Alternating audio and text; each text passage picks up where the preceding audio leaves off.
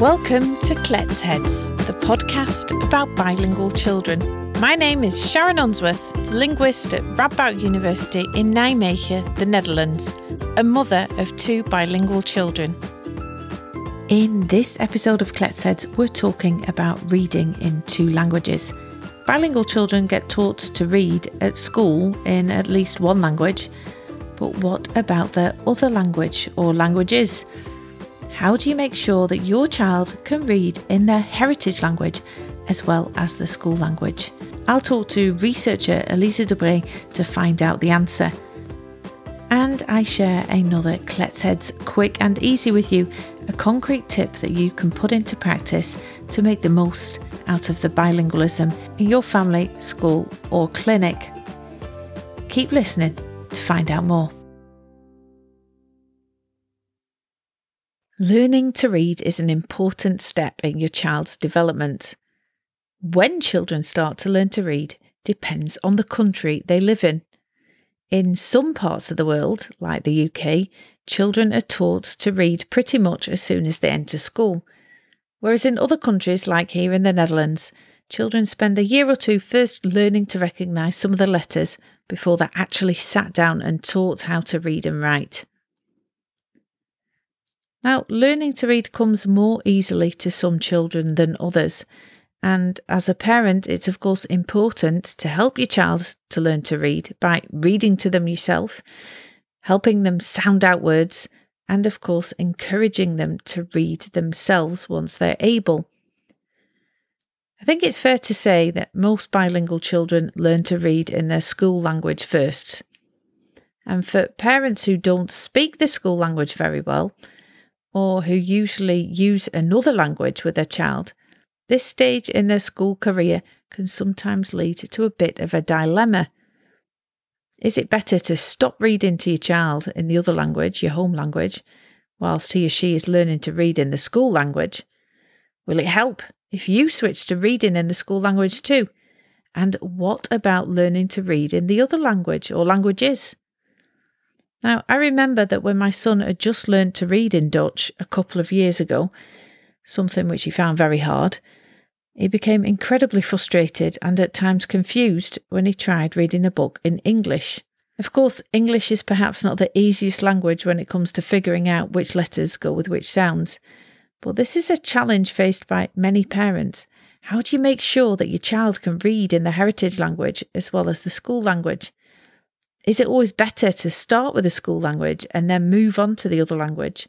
Or is it okay to do it the other way round, or even at the same time? And what happens when the two languages use different scripts? These are all questions we're going to be answering in this episode of Klets Heads, together with Elise de Bree, Professor of Developmental Language Disorders in Inclusive Education at Utrecht University, it's my hometown, here in the Netherlands. I started by asking Elise what steps children have to go through when they learn to read.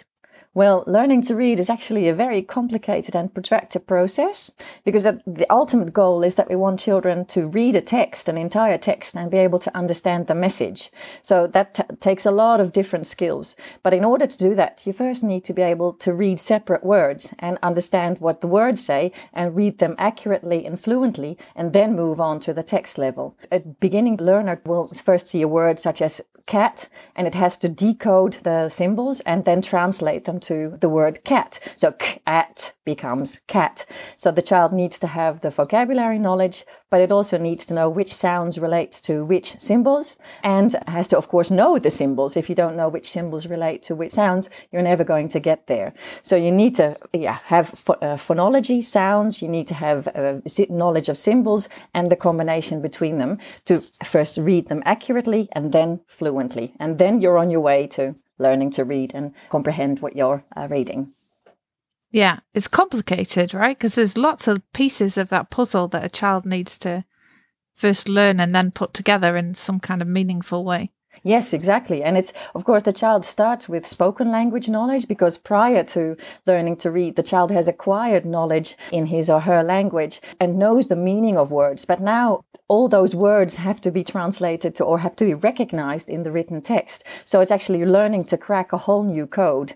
And so I forgot to tell you just now, but of course, if you don't know the meaning of words, you're never going to be able to read because you're not understanding what's written in the text. So, but it takes a long while to integrate sounds and symbols and the meaning of the language. That takes a long time, yes. Yeah. So having a good vocabulary is important to being able to learn to read. Yes, so in the decoding process, so matching the sounds to the symbols, you can get a long way without actually understanding what's being written there. But of course, you want to get to the meaning, and recognizing the words is the end goal of fluent word reading. So you have to connect meaning to the reading text. So of course, we can all decode words that we haven't seen before. So if I see a word such as fragilisticexpialidocious, I won't have seen that word before, but I can decode it, but I don't have a meaning to it. So it becomes more difficult to read in the first instance, but I don't have any meaning added to it. So the decoding process is okay, but in order to understand the meaning of the language to it, you need to have the vocabulary. Yeah. And it is, of course, it's not really a natural thing, right? No. Reading. People often think language is reading, but actually it's something we made up, right? Exactly. We start with the spoken language, and then writing and reading is really a cultural invention, which is not present, of course, in all cultures. So it really depends where you live, what language and orthography you're taught, and the importance that is attached to cracking the written code. Absolutely. It's a very interesting question or statement you made, because often when I go to schools and I ask schools about their language policy, they'll move to a written language policy. So how do we foster reading and spelling? So that's very much the focus. But of course, the spoken language component is just as equally important in learning to read and learning to comprehend the text that you're reading. Yeah. Yeah. So moving now to bilingual children, are there reasons to expect that learning to read in the school language will be different for bilingual children than for monolingual children? In principle, there shouldn't be a difference. So when the child is bilingual and enters school, generally the bilingual child I have in mind at this moment is the one who already speaks the language at school and the other heritage language. And so the spoken language component will have developed. And of course, the decoding mechanism, so connecting the sounds to the written symbols, will proceed. It's a technical skill that needs to be acquired. And there's no reason to think that a bilingual child will not do that as quickly, as fluently as a monolingual child does. So it should not be negative. But of course, if a child is a refugee child who's just come to the new language and does not have any knowledge about the school language, then it's a different process. Then it will be more challenging for the child because he or she doesn't know necessarily the sounds that are present in the school language. So matching the symbols to the sounds will be much more difficult maybe. And also understanding the word. So if a word such as cat, if you don't know what cat means, you can decode maybe, but it doesn't have any meaning for you. So then it will be more difficult. But generally for bilingual children, there should not be any problem in acquiring the word reading process. Right. So it's to the extent that you have experience with the school language already, then it should be the same. But if you've got to learn the school language as well, then it is going to be a challenge because those building blocks you maybe don't already have already. Yep. And what about, I've heard that bilingual children have better phonological awareness, right? Because they grow up with more than one language. They're aware of the different sounds and that you can have different sounds in different languages. Does that help then when it comes to learning to read? That's a very interesting question. I'm a bit hesitant in answering it really positively, but there are indications. Yeah. So there are some studies that even point towards the reading outcomes of bilingual children being slightly better than those of the monolingual children in some studies. So just looking at the reading level, not the factors underlying it, so the different skills you need to take to read. So there are some studies, but not that many. And that's really interesting. So the question is why is there an advantage? Yeah. And one of the proposed mechanisms indeed is that the ability to play with sounds. So phonological awareness, like you refer to, you need to be able to chop a word into pieces, like cat should be cat, but also what rhymes with cat, if it's mat, hat, whatever. And also playing word games. So you have the word cat and you leave out the first sound. So it should be at. That's all related to playing with the structure of words and sounds. And bilingual children have been found to be better in this ability in some studies. So it could be agree that one of the reasons why in some studies bilingual advantages have been found is that they might have this better phonological awareness. But I don't think we have the entire puzzle yet. Yeah. It's a bit of a can of worms, that, right? The whole bilingual advantage story. But it's interesting to note that there might be some advantages for bilinguals when it comes to being able to read. So what can you do then as a parent to help your child learn to read? I mean, in general, I guess not even necessarily for bilingual children, but what should you be thinking of? Well, I think generally presenting a really nice home literacy environment in which spoken language is important, but also written language. So knowing that books contain words, so there's meaning in words, reading books together is always good because it's an understanding. So you're creating meaning yourself while reading the book. You understand that there are letters that relate to sounds and to words. And of course, for any child, it's essential for language development to read together for young children, but also to have this bond with parents and child, because it's just a way of showing affection and share your culture and your communication. So that's important. But in the learning to read process, and the same would go for learning to spell as well, I don't think the parent needs to do that much in the beginning phase, because it's typically something, the mechanisms of learning to read and spell are really taught at school. So mastering that combination of sounds and symbols, that's something that's typically done at school, learning to decode. But you can, of course, present the rich home literacy environment. That's always beneficial. Yeah.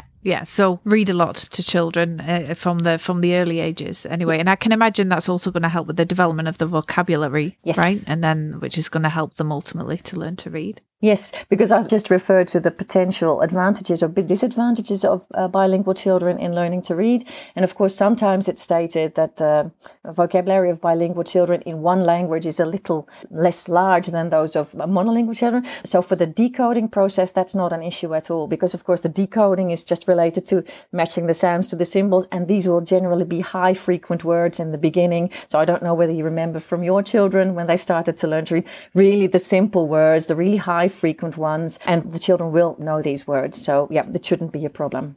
Yeah, that's good to know.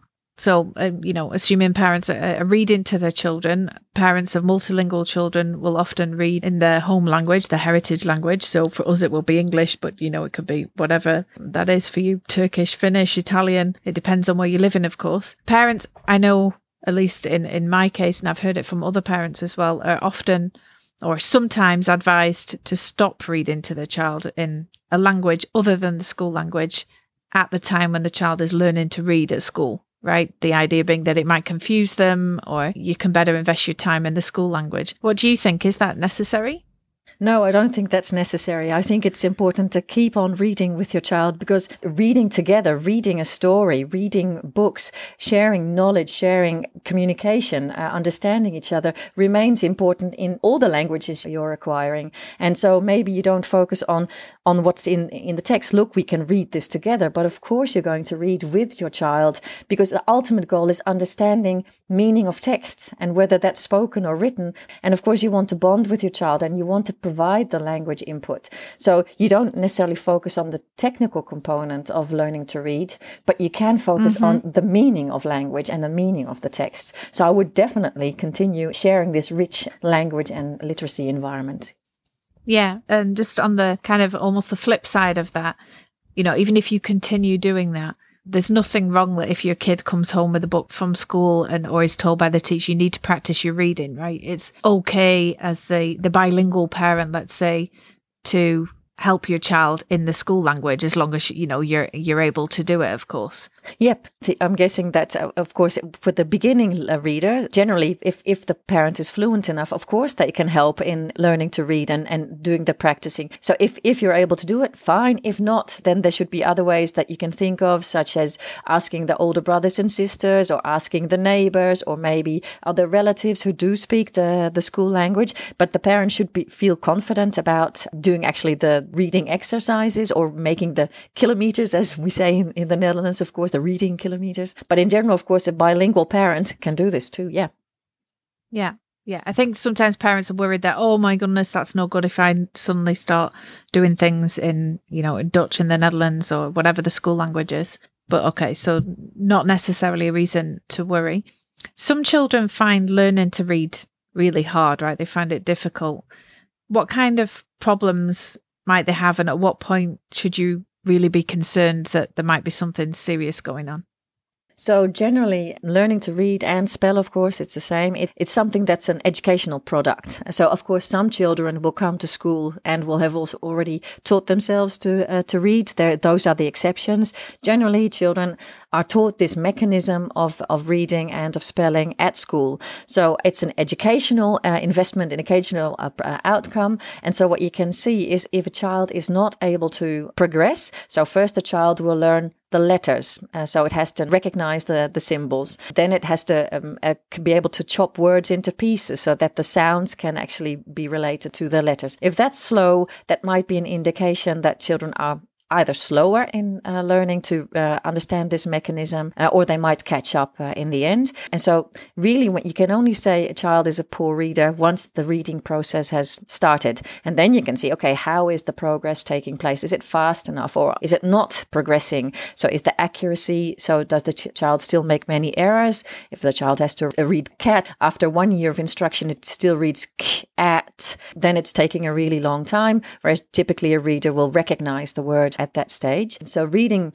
difficulties, you can sort of get some indications in the early years how quick the underlying skills are taking place, but actually you can only assess the outcomes once the reading instruction has taken place. So it's really important that there's a good teacher who's able to really teach the children well. And the same is true for bilingual children. So bilingual children follow the same track, but then there shouldn't be a different trajectory. But it's actually quite interesting that in the Netherlands, for instance, the number of children who are being referred to dyslexia care, so if you're really having difficulties in learning to read and spell, is quite low. So it seems that sometimes the reading problems that might arise in these children are being labeled as a language problem rather than a literacy problem. So we're actually trying to make sure that teachers are aware of this distinction between the technical component of learning to read and spell and the language component. Don't think too quickly that it's related to language. It could be something in the reading process that might be slower. Right. Okay. Maybe we can come back to that in a minute. You can give some tips for teachers. You mentioned dyslexia then, and I think that's the problem that people think of when they think of problems with reading. We're hopefully going to have you back at some later stage on the podcast to tell us more about dyslexia, because that's definitely one of your areas of expertise. But maybe you can just mention to us, so what is dyslexia exactly? Yeah, it's a tricky question because it depends on who's presenting it. But generally, dyslexia, it's where the reading and spelling process are not taking place like you would expect. So the child receives adequate teaching, adequate opportunity, adequate feedback on the learning to read and spell process. But for some reason, the child is having this difficulty that cannot be attributed to something neurological, like, for instance, epilepsy or severe cognitive impairments. And it cannot be the cause of failure to instruct properly. It cannot be the cause of any other external factors. So it's really the reading process, despite intensive education, that it's not leading to the desired outcomes. Right. Okay. And just then for bilinguals, if you're bilingual, you'll be dyslexic in both languages, right? Yes, but of course there are differences between scripts. So if we're talking about alphabetic scripts, for instance, English and Dutch, then those are different, as you of course know very much, because Dutch is much easier to acquire because the sound and the letters match much more easily than in the English language. So in Dutch, children will move from accuracy, so being able to decode the words, to reading them fluently much faster than in English. In English, the children have to decode much longer, so they'll but also mate, M-A-T-E, or knife, or, those terrible words that you have in English are much more difficult. Cough, exactly. Yep. Or bow, whatever word you can think of. And so the reading process is the same, but the languages that have this much more difficult script, the focus will be much longer on accuracy rather than fluency, but you'll have difficulties in both languages. So an Italian child with a really transparent language, difficulties will be on the fluency component in the young learner, whereas in English it will be on the accuracy. But you'll have the same difficulty in matching sounds to symbols and reading fluently and accurately. Okay. So if parents see that despite having followed the same paths as other children in terms of what education they've got, and they continue to have problems, and these problems seem quite severe, then they should probably start thinking about whether they should talk to somebody. But presumably the teacher will highlight this, right, to a parent. Yes, exactly. So often I think if a child is bilingual and has difficulties in learning to read and spell at school, the teacher will signal this because they, of course, track how the reading process and spelling process are going. And if this is persistently poor, I think the teachers will come to the parents and ask, so do you know anything about the reading process in the other language that the child is learning? Are you practicing with that? Is that taking place at all? And do you see similar problems? But there'll generally be problems in both languages. Okay. It's a bit tricky because some studies looking at second language learning, so when you're learning to read a language when you're older, so not being bilingual but really using foreign language, then in some cases students in the Netherlands, for instance, they might have dyslexia and might have these difficulties in Dutch, but for some reason reading in English some words is easier because they recognize the words more easily. So there is this underlying shared difficulty, but sometimes the orthography might actually help foreign language learners. So we don't know, we need to look into that a bit more. But for bilingual children, the difficulties will be present in both languages generally, especially if you can compare the scripts. So alphabetic scripts, when they can be compared, it's really clear that the difficulties will be present in both.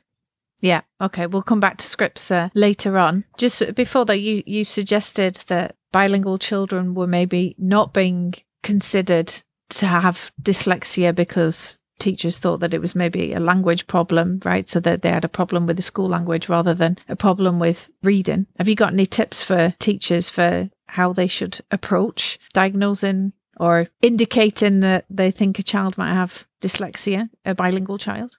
Yeah, so generally the reading process should take place in the same way. So if there's proper instruction, so if the child is a bit slow, then you add more intensive practice and feedback. So you go from classroom approach to small group approach to individual approach, then that should be progress. And of course, the teacher needs to be aware that there's the language component that can take place. If the child doesn't understand the instruction, then we're talking about a different situation. But if the child speaks both languages, then the reading process should just take place, and the decoding mechanism should be exactly the same. So if the child reads unfamiliar words, there shouldn't be any difference between the monolingual and the bilingual children, for instance, because both words have no meaning and they should just be able to decode them. So it could be the case that you can look into the difference between reading real words and reading non-word pseudo words, and then maybe if it's a language problem, then the difficulties will arise more on the word reading component because the child will read words they don't know, but the decoding should just take place. And if that's the problem, then it's not a language problem, but it's really the learning to read problem. Right, that's a great tip. So basically, if it's a word you think they should know and they can't manage, but they can manage to figure out, decode, a nonsense word, a word you made up, then it suggests it's probably a language issue. They don't actually know that word. So it's important then to take into account the language level, possibly even at the level of different words. Yep. And so for learning to spell, it might be a bit more difficult because reading, you can just see what's on the page and then you can decode. So you don't need to have these representations in your head, knowing what the words look like. So that can be more tricky because in spelling, of course, is also matching sounds to symbols, but the other way around. So you need to first think of the word and then write them down. You have to present the symbols yourself. And that can be more tricky because then all these really orthographic complexities surface, like the ones you just mentioned in English. And we think that spelling relies a bit more on language components than reading. So if you consider that a child, you're looking at a bilingual child, you want to know what's the language, understanding of the school language, how well developed is it, understanding what's happening in the reading process, and also assessing are difficulties surfacing in both spelling and reading. Because if it's only a spelling problem and not necessarily a reading problem, then it might be a bit more language related than reading related. So you need to take the whole profile of the child into account. But I think generally teachers will do this, but it's something that we can take into account. We leave our conversation with Elisa now to hear our next Kletsheads Quick and Easy, a concrete tip that you can put to use straight away to make a success of the bilingualism in your family, class or clinic. Kletsheads Quick and Easy. In previous episodes of Kletsheads, we've talked about writing a family language plan. In the very first episode, in fact, I talked to Eowyn Crisfield about how, when you're expecting a bilingual baby, it's important to think about how you're going to deal with the different languages in your family, the goals you have, the people needed to achieve those goals, and what resources are available for the different languages. One question you can ask yourself when writing such a plan is whether the resources available in the languages in question are sufficient to achieve your goals. For example, if you want a child to learn to read and write in the heritage language, then different resources will be needed than if you only want your child to understand that language. To help you figure this out, it's useful to map out which languages your child hears or will hear over the course of a week. In fact, you can do this at any time, even when your child is older. So, the Kletshead's quick and easy for this episode is map your child's language input. In her book on family language planning, it's a great book, by the way, Eowyn says that the easiest way to do this is to make a picture. This is never going to be precise, but it will give you an idea of the distribution of the different languages. So if your child's awake for 12 hours a day, you basically can estimate how many hours he or she hears the 2 or more languages. So you just go through each day of the week per full hour and indicate what is the main language that your child hears at that point.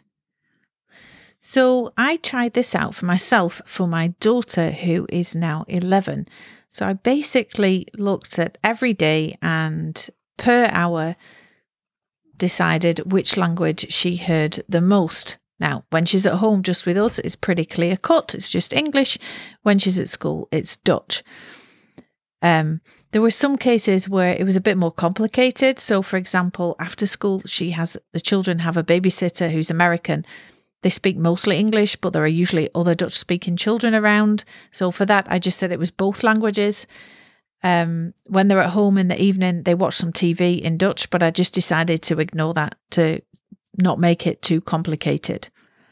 So I went through all the days and I made rough estimations of the time, only per full hour, and that worked quite well. I made a kind of picture for each day with colours for the different languages, and so then you can see at a glance how much contact my daughter has with her 2 languages. I've put the picture that I made in the show notes so you can have a look if you want. I was pretty happy actually with what I saw because at the moment at least she has as much contact with English as she does with Dutch. And so that was kind of reassuring for me. But I'm definitely going to do it again in a year or 2 when she starts secondary school, just to keep an eye on the amount of input that she's getting in English. Now, in her book, Eowyn Crisfield writes that it's exactly at the moments when there are changes in your child's life that you should make such an input map. Or if you're worried about the bilingualism, then mapping the input can also help you identify where changes need to be made. As I said, you can find a picture of the input map I made in the show notes, and there you'll also find information about Eowyn's book on language planning. For a different way of mapping the input, take a look at the materials created as part of the Planting Languages project. There they map input using pieces of pizza. Whichever way you choose, mapping the input like this can be a fairly quick and easy way of getting a handle on your child's bilingual situation and whether anything needs to change. If you're a teacher or speech language therapist, it is of course also important for you to know how much language input a child in your class or practice gets in the majority language, because this can have consequences for their language proficiency and therefore for what you can expect from them when it comes to their development in that language. You can use the materials I just mentioned from Planting Languages. I'll put the link there again in the show notes. And you can do this together with parents or ask them to fill in the worksheet at home so that you can have a look at it together afterwards.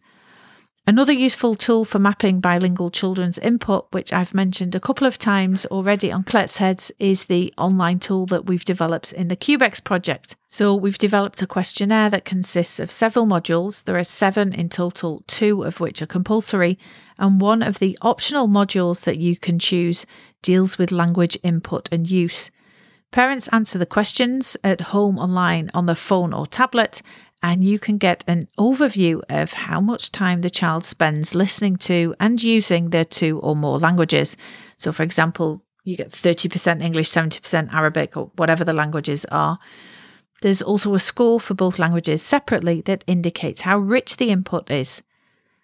You can then use this information when making clinical decisions or deciding what kind of support a bilingual child in your class might need.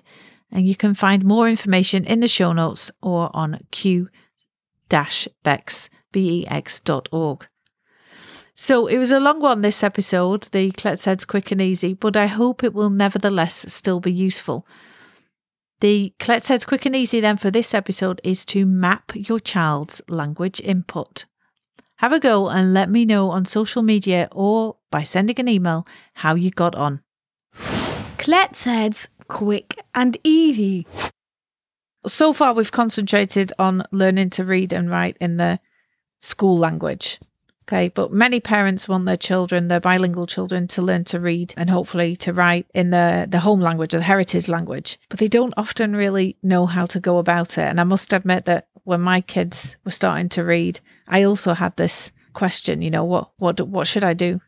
How should I approach it? So maybe here again, we can just start at the beginning. So how does a child learn to read in another language when they've already learned to read in one and then they have to learn in a second language?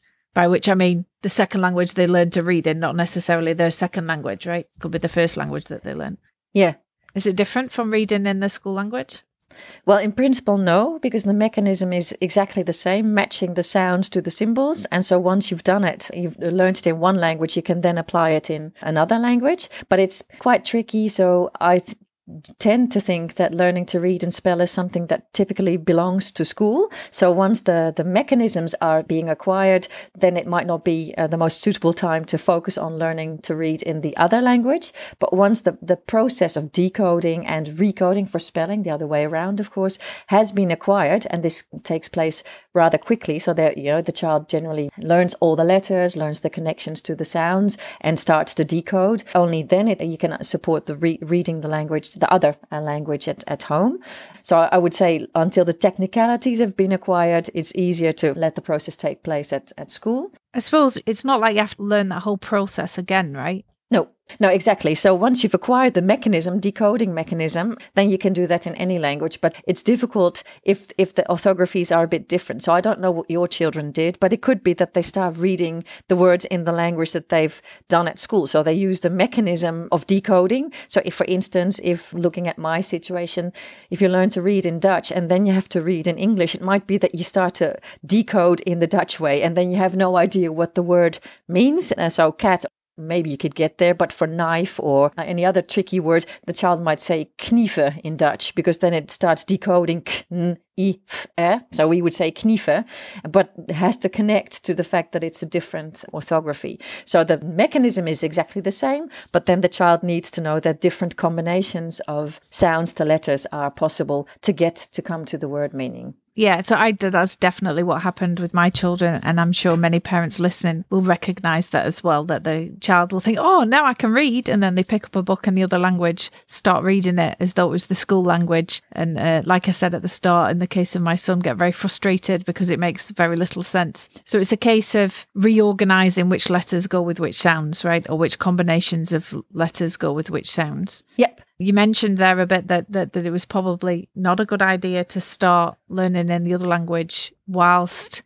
learning to read in the school language is ongoing. That's also a question that I get asked a lot by parents. So I indeed have always understood that it's in general, it's better to master the school language first and then only start the other language. But I know opinions are divided. So do you know if there's any research evidence for one way or the other, or whether it matters, or whether you could do them together? Yeah, I don't think there's that much research on it. So it's something I'm very interested in myself. I think it depends on the child, for instance. So some children come to school and they've already learned the combination of letters and sounds in their one language, and then the school language is something that's being taught. So I think we need more research on that. But for the safety side is to make sure that the mechanisms of acquiring reading and spelling is something that first needs to take place, and then generally children will benefit. But I think we'll get more research in the coming years to see whether children can actually acquire this simultaneously. But I think then generally it's that the children are already perceptive and have already started some kind of process themselves. But if the child has to acquire the mechanism, it's at school. Yeah.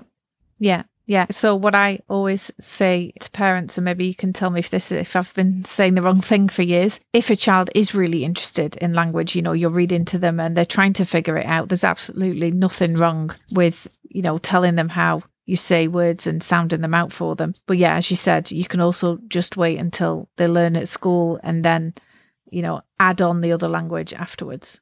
Yeah, and like you say, of course, if the child recognizes his or her own letter, so Sharon, and you recognize the S in a license plate, or of course you can stimulate that. It's really nice. And if the child has, is able to already acquire these letters and match the symbols to each other, great, go for it. So that's something you can, of course, stimulate. But the really complicated words will, of course, surface at a later stage, because all instruction takes place with the really easy words first before you move on to the more complex one. So there's no reason you shouldn't stimulate if the child is really interested in it, but it's not something you should actually make a goal if the child is not very keen or very ready for learning to read and spell prior to school. Yeah. So now imagine we're talking about children who can read and in the school language, and then you want them to learn to read in the heritage language. So how do you actually do that? Well, generally, I think if children are not necessarily aware of what they're doing, of course, they know the process of what they're doing, but they're not metacognitively aware at the young learner stage. So you can basically generally take a simpler book in the heritage language and start reading that with a child, like the same ones you start in grade 1 at school. And so the words will be simple, but then the reading process will take place too. And you can add to complexity later on. So in Dutch, you have these really simple words, and your children might have had them say the really simple books. And if you have the same ones in the heritage language, then you can practice and move on to more complicated words, and then the child will understand, so now I'm using the sounds and letters in this language, and now in this language, because then the meaning is also attached to it. So I think lots of shared reading is fine. If you can find the books in the heritage language, then of course that would be super to practice with.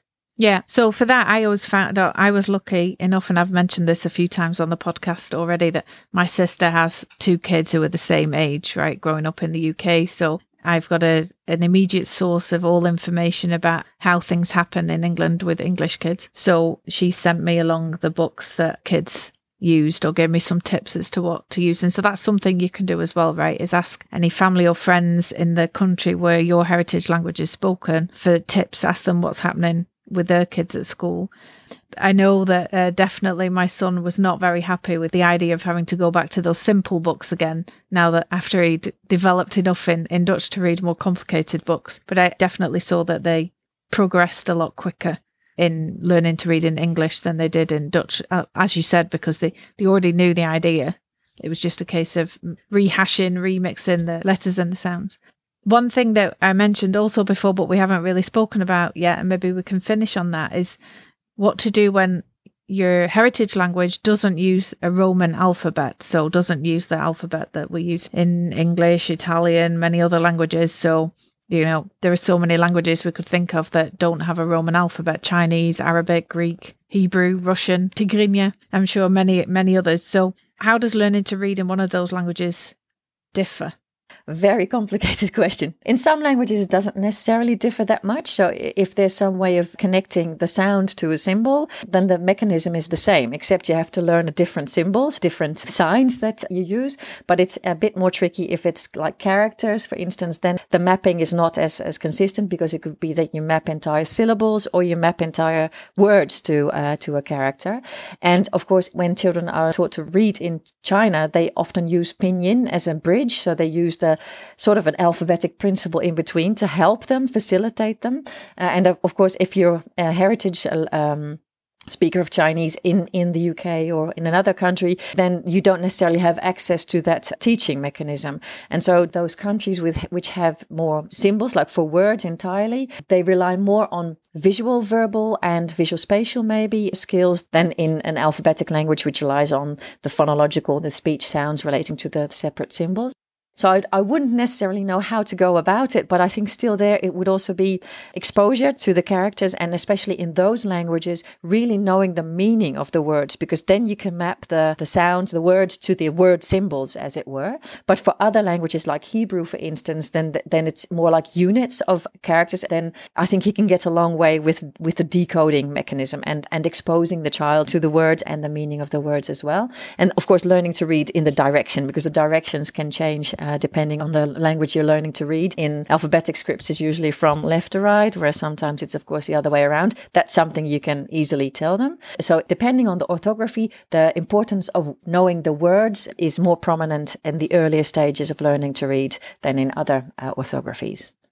Right. So for some children who have learned to read in a Roman alphabet language like English, for example, then they can use what they've learned, just like we were talking about before, in the non-Roman alphabet language, right? But for others, it might be more complicated because, like you said, it's really about going from a character to a word rather than to a sound. Yeah. So what can parents do then to help their children learn to read in one of these languages?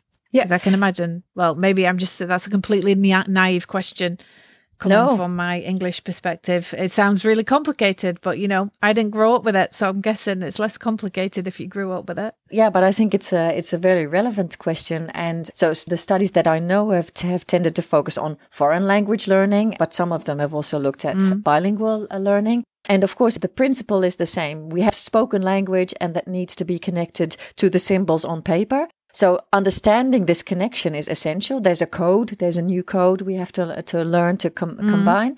So connecting sounds to written is always the essential part. If that mechanism is clear, you can start to read and maybe also spell a bit in any type of language. So the one way, the alphabetic to different script, then there's already the recoding and the decoding of the separate letters and sounds. But if it's the other way around, so you start with script, character-based script, then of course it might actually be a bit easier because you have these separate sounds that now have their own symbols in. So the Chinese child will be acquiring the characters in Chinese, but will have learned this through Pinyin generally. So then the step to an alphabetic language is actually a bit easier, I would say. But I'm saying this based on speculation, so I don't know necessarily, but I think it might actually help into the entrance into another script. Right. Right. And of course, I know that in many of these cases that children will often attend a heritage language school where one of the goals is exactly this, to help them to learn to read and write in that language, and particularly when that language has a different script or a different alphabet. Yeah, and that's always something that if the child and parents feel the importance, then of course that should be stimulated so that the child is equipped to read. And once the child is able to read, it will get more vocabulary in the whatever language the child is reading. So it supports both languages or whichever language you're reading. And of course that's essential because ultimately the goal is to share and communicate with each other through the written language. Thanks to Elisa for telling us about the ins and outs of learning to read and how to approach this process with bilingual children. As Elisa said right at the start of this episode, reading is in fact a pretty unnatural process, so it's not surprising that it can take some children a while to figure out how to do this. What have we learned in this episode then? Bilingual children learn to read in the same way as monolingual children, so by first breaking down words into letters and matching letters or combinations of letters to sounds, and then learning how to do this more quickly or more fluently. Ultimately, reading means understanding what's written down, and children won't be able to do this if they don't actually know the word in question, so a well-developed vocabulary is essential. As a parent, you can stimulate your child's vocabulary by reading to them yourself or telling them stories in the language that you speak best. And you can continue to do this once your child starts to learn to read in the school language. This doesn't mean, of course, that you can't help your child with their reading in the school language if you're able to, but there's no reason to focus on reading in the school language alone. When it comes to learning to read in the heritage language, you'll notice that children will often learn this a lot more quickly than in the school language, because they're already familiar with the idea and with much of the process. That's assuming that they know how to read in the school language first, of course. What they need to do is to reconfigure so to match different letters or combinations of letters to different sounds. Though in some cases, when the heritage language is in a different script, so if the heritage language is in a non-alphabetic script, and that's different from the school language, they'll need to learn that the symbols or characters refer to larger units, so to syllables or words rather than just sounds. If you want to help your child learn to read in his or her heritage language or languages, try and enlist the help of any family or friends you might have in your home country. Ask them to send you resources. Consider signing your child up in a heritage language school, where there's often professional instruction available in that language. If you want to know more about heritage language schools, listen to episode 6 of the first season of Kletsheads, where I talk to Gizi Canizaro of the Heritage Language Education Network. So that's it for this episode. We'll be back in 2 weeks with a new one. Until then. If you want to know more about Kletsheads, go to our website at kletsheadspodcast.org. That's where you'll also find more information about this episode. If you want to make sure you don't miss an episode, subscribe to Kletsheads using your favourite podcast app. If you know someone else who might enjoy the podcast, then I'd really appreciate it if you would share it with them. You can do this via the website or in your podcast app. And if you're on social media, we'd love it if you followed us. Our handle is @Kletsheads. Thanks for listening, and until the next time. Or, as we say in Dutch, tot de volgende keer.